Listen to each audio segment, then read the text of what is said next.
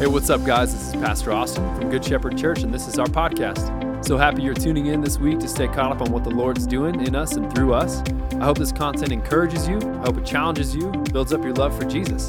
Hope you enjoy the message. We love you.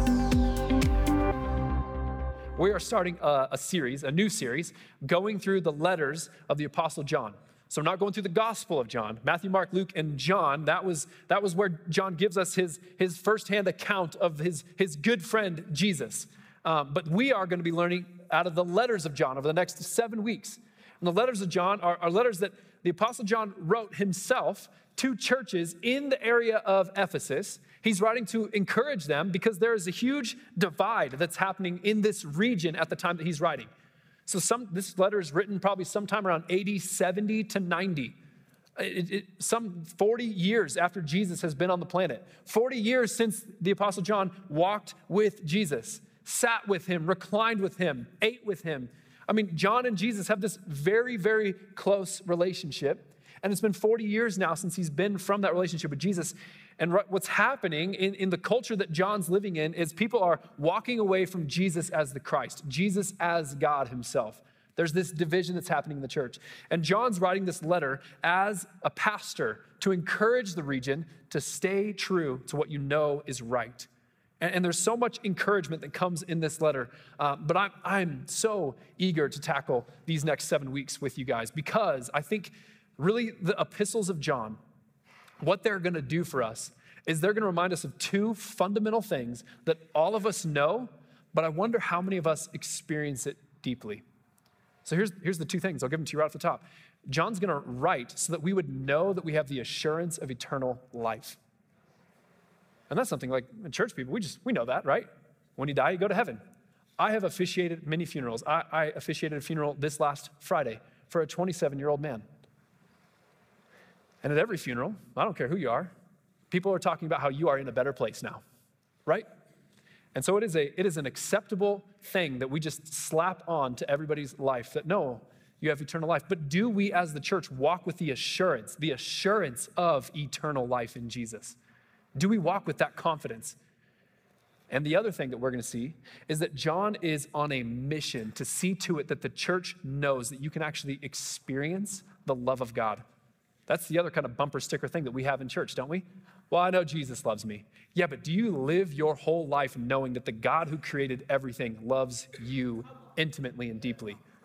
These are two things that we throw these sayings around all the time. Oh, I know that when I die, I'm going to heaven, and I know that God loves me.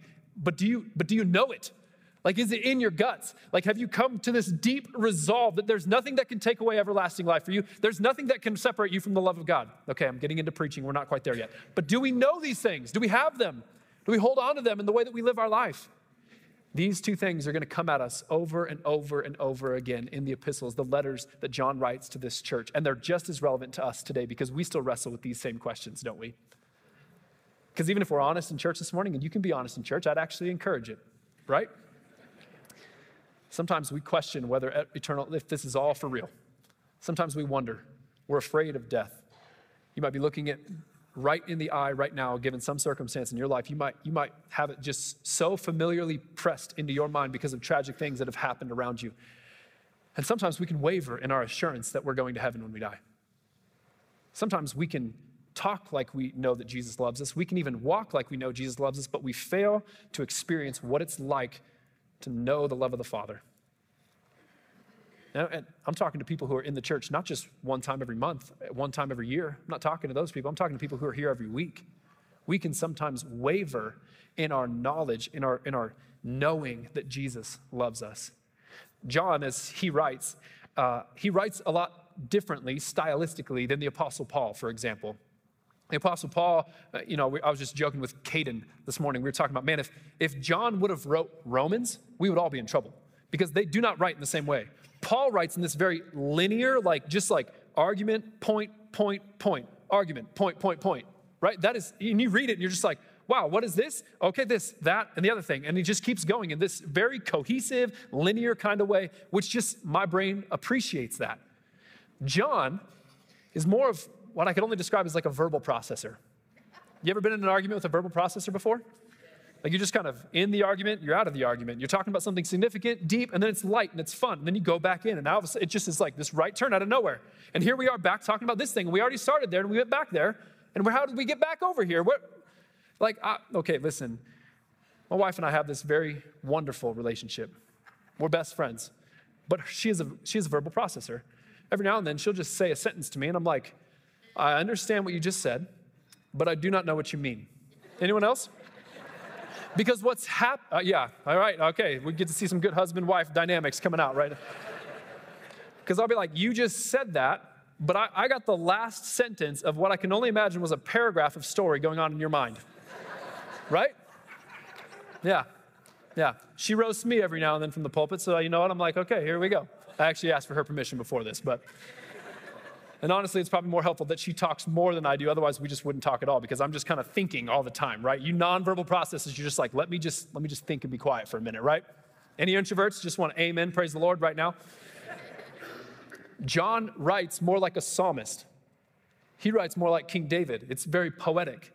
It's almost like a song as it's coming out. And every now and then, John will go from talking very directly and bluntly to us, and it feels quite harsh. And then he'll come back up and he'll call us little children. And he just kind of weaves around. And at some point, you're going to be like, oh my gosh, haven't we talked about this already? And the answer is probably yes. This is how John writes. He doesn't write with this linear format. He's writing almost as a father to a child. He's writing as an elder. You think about this. John in his life at this point, he's 70, 80, 90 years old, and he's writing to a church, right? And I think that we as a culture, we have such a lack for respect towards the older generation.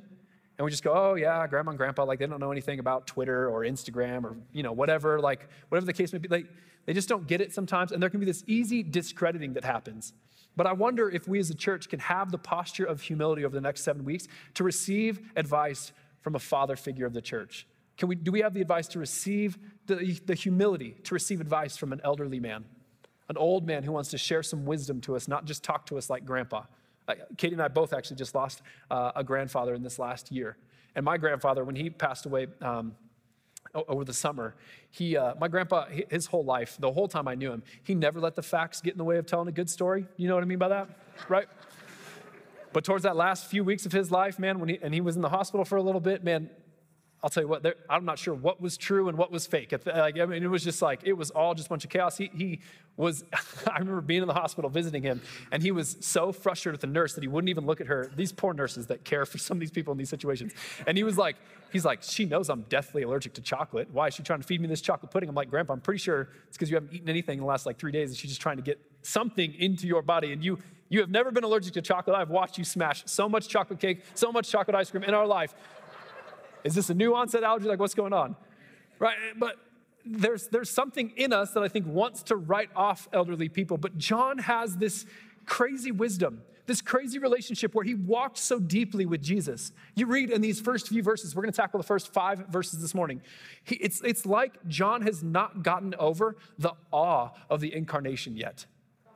80 years into his life, and he's just like, I still can't believe this is how it went down. I still can't believe this. And so if you would, just grab your Bible. John is in the very back of your Bible. So if you get to Revelation, you've gone too far. If you've got to the maps, you're really too far. Just come back over a few pages, okay? John, we're going to be in 1 John this week, starting in verse 1. If you don't have a Bible with you, you can for sure just look at the screen with us. 1 John chapter 1 says, that which was from the beginning, which we have heard, which we have seen with our eyes, which we have looked upon and have touched with our hands, concerning the word of life. The life was made manifest, and we have seen it, and testified to it, and proclaimed to you the eternal life, which was with the Father, and was made manifest to us. That which we have seen and heard, we proclaim also to you, so that you too may have fellowship with us. And indeed, our fellowship is with the Father and with the Son, and with his Son, Jesus Christ. Any grammar people in the room right now? Does that drive you crazy? That was the end of his first sentence right there. That is a long sentence, is it not? All of that which is, which we have looked upon, which we have touched, the life which was made manifest, and then, okay, we keep going. Indeed, our fellowship is with the Father and with his Son, Jesus Christ. And we are writing these things so that our joy may be complete. Some manuscripts have "are" and "your" substituted. We'll get back to that in just a little bit, but I want you to note that in your Bible. Verse 5, this is the message we have heard from him and proclaimed to you, that God is light, and in him there is no darkness at all. So, these first 5 verses, we see even John's kind of character, his writing style is on display. It feels a lot like the Gospel of John. The first opening stanza out of the Gospel of John is just wondrously looking at the marvelous fact of the incarnation of Jesus, that God became man. And John's writing almost as if he's not talking about a subject, Jesus. He's almost like he's talking about just an object, like this thing, the light. It has been made manifest to us, that which has come into the world. We have seen it. We have touched it. And it's like, what is he talking about? The thing that he's talking about is the life of God. And so the first thing that we're trying to tackle in this like series is we're trying to see that you can be assured of everlasting life in Christ. John, later on in this book, he's going to write in chapter 5, verse 13, I write these things to you who believe in the name of the Son of God, that you may know that you have eternal life. He's writing so that we may know that we have eternal life.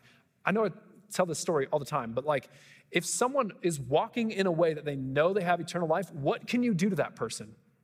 Honestly, we only have to look at the Apostle Paul, right? All right, Paul, we're going to beat you up, throw you in prison a little bit. He's like, that's fine. I don't count these current afflictions worthy to compare of that future glory that I have in Christ. So it's like you can't even beat him up to take anything away from him. Like, we're going to kill you. He's like, to die is gain. All right, we're going to let you live. To live is Christ. It's like, what do you take from this guy? We're going to throw you in prison. Awesome, I'm going to write more letters. No, don't do that. He's like, fine, I'll just sing and I'll convert your jailer. This isn't just the Apostle Paul, though. I know believers sitting in this room today, and if you have the assurance of Jesus, that gets you through all of life's circumstances. Not some, not the easy ones, not the hard ones, not the good days, not the bad days. All of the days are gotten through, are sustained if you know that I have eternal life purchased for me. Right? Like you wouldn't get so stuck in the situation that you're in. You'd be able to lift your eyes up if you know this isn't going to last for forever. Church, whatever you're in right now, it's not going to last forever. We're going to be with him soon. And you are not going to remember the pain and the affliction. And I'm sorry you're going through the pain and the affliction right now. If you are just suffering right now, if you're just getting through it right now, I'm not trying to make light of your suffering. I'm trying, though, to make much of eternity. If there's nothing you're going through right now that you're going to remember 10,000 years from now. Eternity is a long time. It's coming quickly. And so if we can walk in a way where we have the assurance of eternal life, then what can the world take from us? It's not just that we have this hope for our life. I always am struck with this warning in Scripture to warn the church and be reminded that you can think that you have eternal life and you don't. And I always think of this passage in Matthew 27. Matthew 27, where we see that, nope. That's the wrong verse. I wrote the wrong verse down. Matthew 7. It's Matthew 7. We can pull it up later. Look it up on your own phone or your own Bible. Right where the people come to Jesus and he's saying, depart from me, I never knew you. They're like, but Lord, didn't we prophesy? Didn't we do amazing things in your name? Didn't we do all this stuff? Didn't we do all this church-looking kind of stuff? And he's saying, but I didn't know you. I didn't know you. And so there is a way of routine Christian living. This is the huge warning that I want to try to deposit every single Easter, is that if you just have built out in your life religious activity and you're just kind of walking around doing the Christian things because you know that's the right thing to do, that is the most dangerous kind of game that you can play, because you can walk in a false assurance that you know Jesus deeply. And that, I think, should be the most humbling passages of Scripture that we can read. Depart from me, I never knew you. What Jesus is speaking of, there is a way that you can know him deeply, where you can engage with him relationally, where you can actually have the inside of your heart transformed to love the things that he loves, to do the things that he's called you to do, not out of like just this rigid moral obedience following after him, but in a way that you actually desire to do the things that he wants you to do. Where David writes, the lines have fallen for me in pleasant places, where when he talks about the law of God, it's not like this rigid thing he has to do to obey it, but he actually says, it's this life that I get to walk into. This is what Jesus is inviting us into, is to walk into this eternal life. The other thing that I want for this series, and I've just been praying for this, is that we wouldn't just continue to talk about God's love as a thing that we know about, but that we'd actually encounter the love of God during this series. This has been my prayer for you all week this week, that we would have a deep, life-changing encounter with the love of God. Because you can say a lot about a person that you love, and you can tell them a lot about how you love them. And we know this to be true, just even in our own relationships. We call it lip service when somebody is willing to say a lot of the right things, but their actions fail to back it up, right? We would never say the spouse is an awesome spouse if they're just always sending their other spouse like cards about how much they love them. Talk is cheap in this way. If you want to really know if someone loves someone, look at their actions. Their actions will always follow what their heart actually desires. And so when we see in 1 John 1:3, that which we have seen and heard, we proclaim also to you, so that you may have fellowship with us. That word fellowship, it's this word participation. So what the church is doing is we're not just coming in here and we're not just like getting to hear this nice talk, getting to sing these nice songs. Wow, the band sounded really good today, and now we're on our way. No, there's a participation that happens in here. There's all of us coming together in fellowship with one another. It's this Greek word, koinonia. It's the word that like you can't undo the two things. They have to be done together. John's saying, we have this fellowship with you.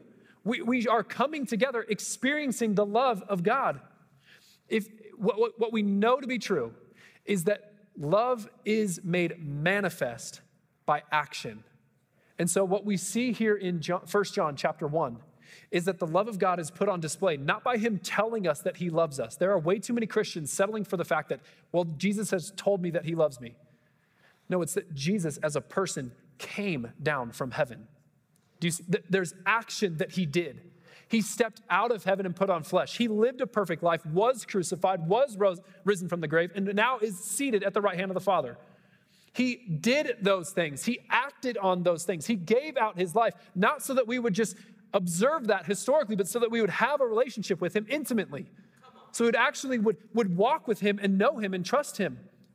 This is what we have. 1 John 1:4, we are writing these things so that our joy may be complete. There is no greater joy than watching somebody else fall in love with Jesus personally.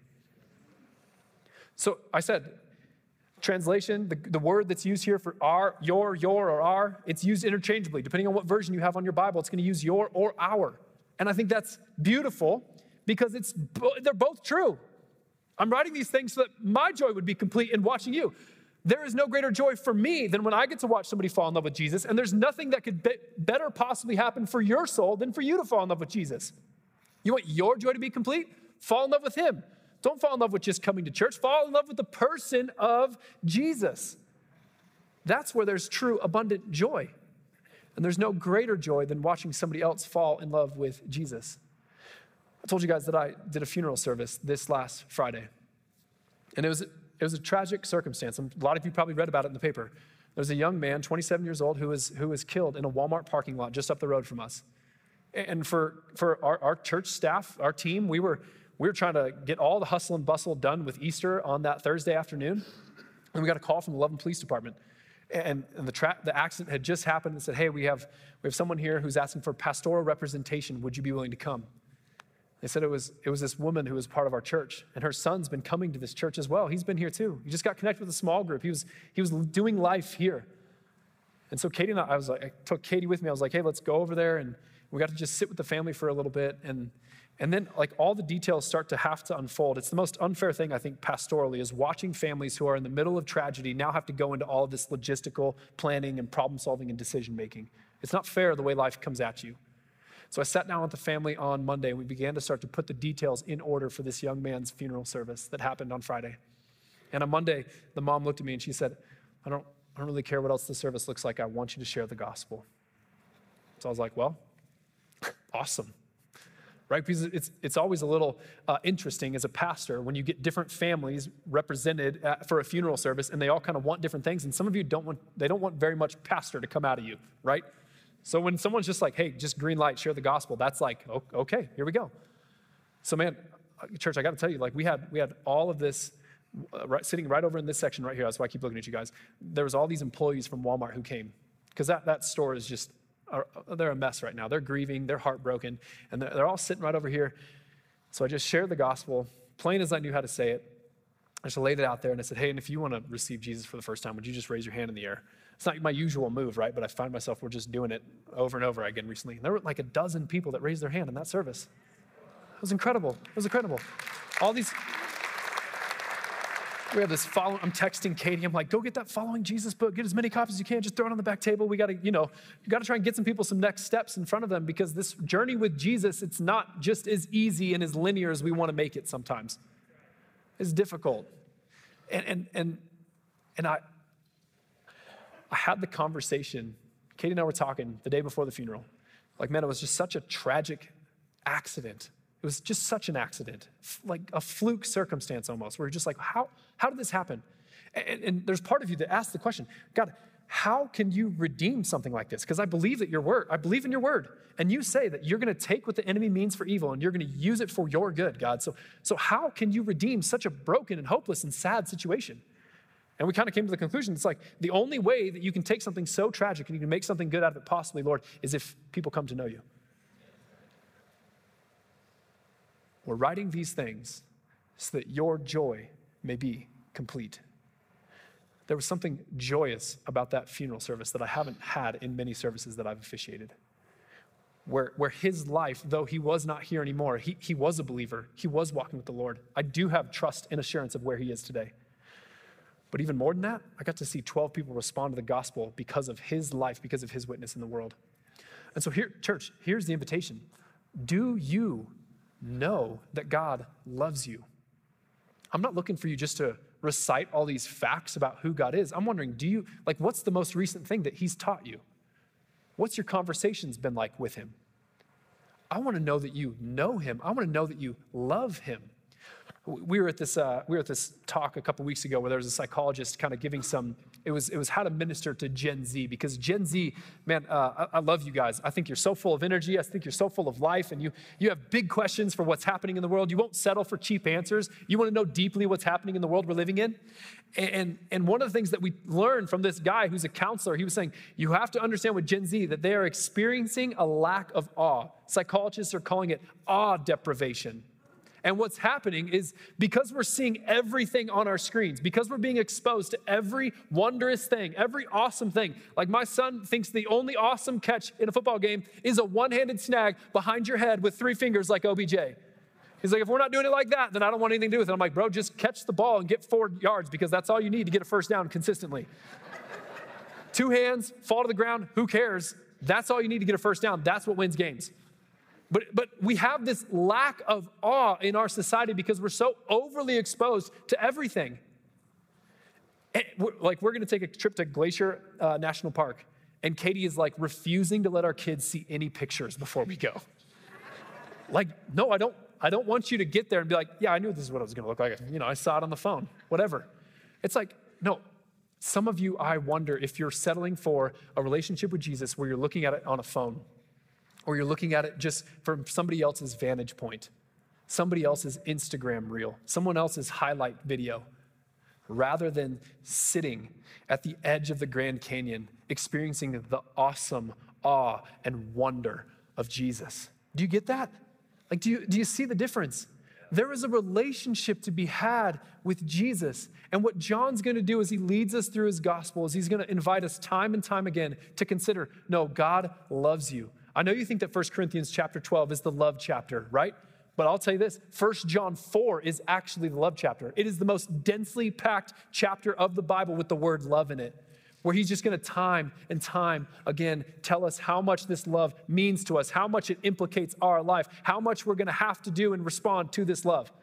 Because if we get a greater understanding of Jesus during this time, it's going to result in a greater call to our obedience to him. John's going to mince no words about how we are to walk in obedience to what God has called us to do. And as we do that, he's gonna time and time again pull us into this experience of God, not settling for someone else's experience. I hope, no matter what, you are not coming to this church week in and week out relying on my experience with Jesus, but that you're cultivating one for yourself. Because you can know him and he can love you. And if you can get that in your head and if you can trust that you have the assurance of eternal life, there is nothing in this world that will rattle you. I know what the economy looks like. I know your job might not be certain.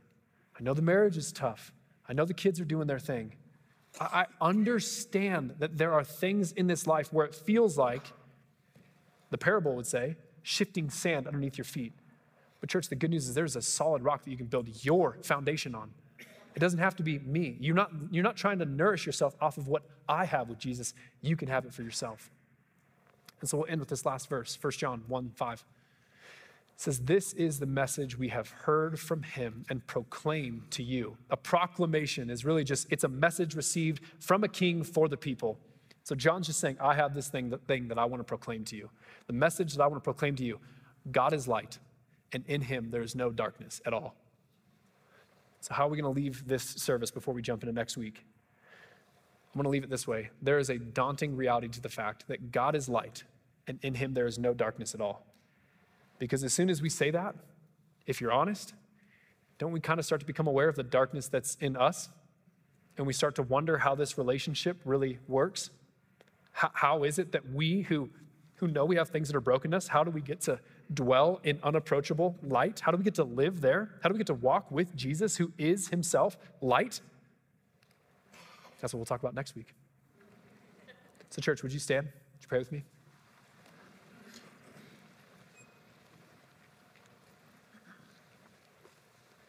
If you would you just posture your hands out in front of you if you're willing to just kind of open yourself, posture yourself that way. Holy Spirit, we need you. I ask God that you would come. God, in your word, it says that there is nothing that can separate us from the love of God. And I think we probably know that verse. We might even know that it's Romans chapter 8. We might even know that it's something about heights and depths, angels and demons. We might even know some of the phrasing that's in there. But I wonder if we as a church have experienced a love that can't be separated from you. Do we know that we can cry out to you and call you Father?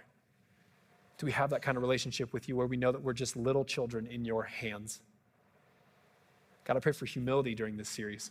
I pray that you would reach us in a certain way that we'd be open to receive correction from an elderly man. Holy Spirit, won't you come? Won't you come? I pray for all of us in this room that during this time together, during this series, we would know that we can trust in the everlasting life we have because of you, Jesus.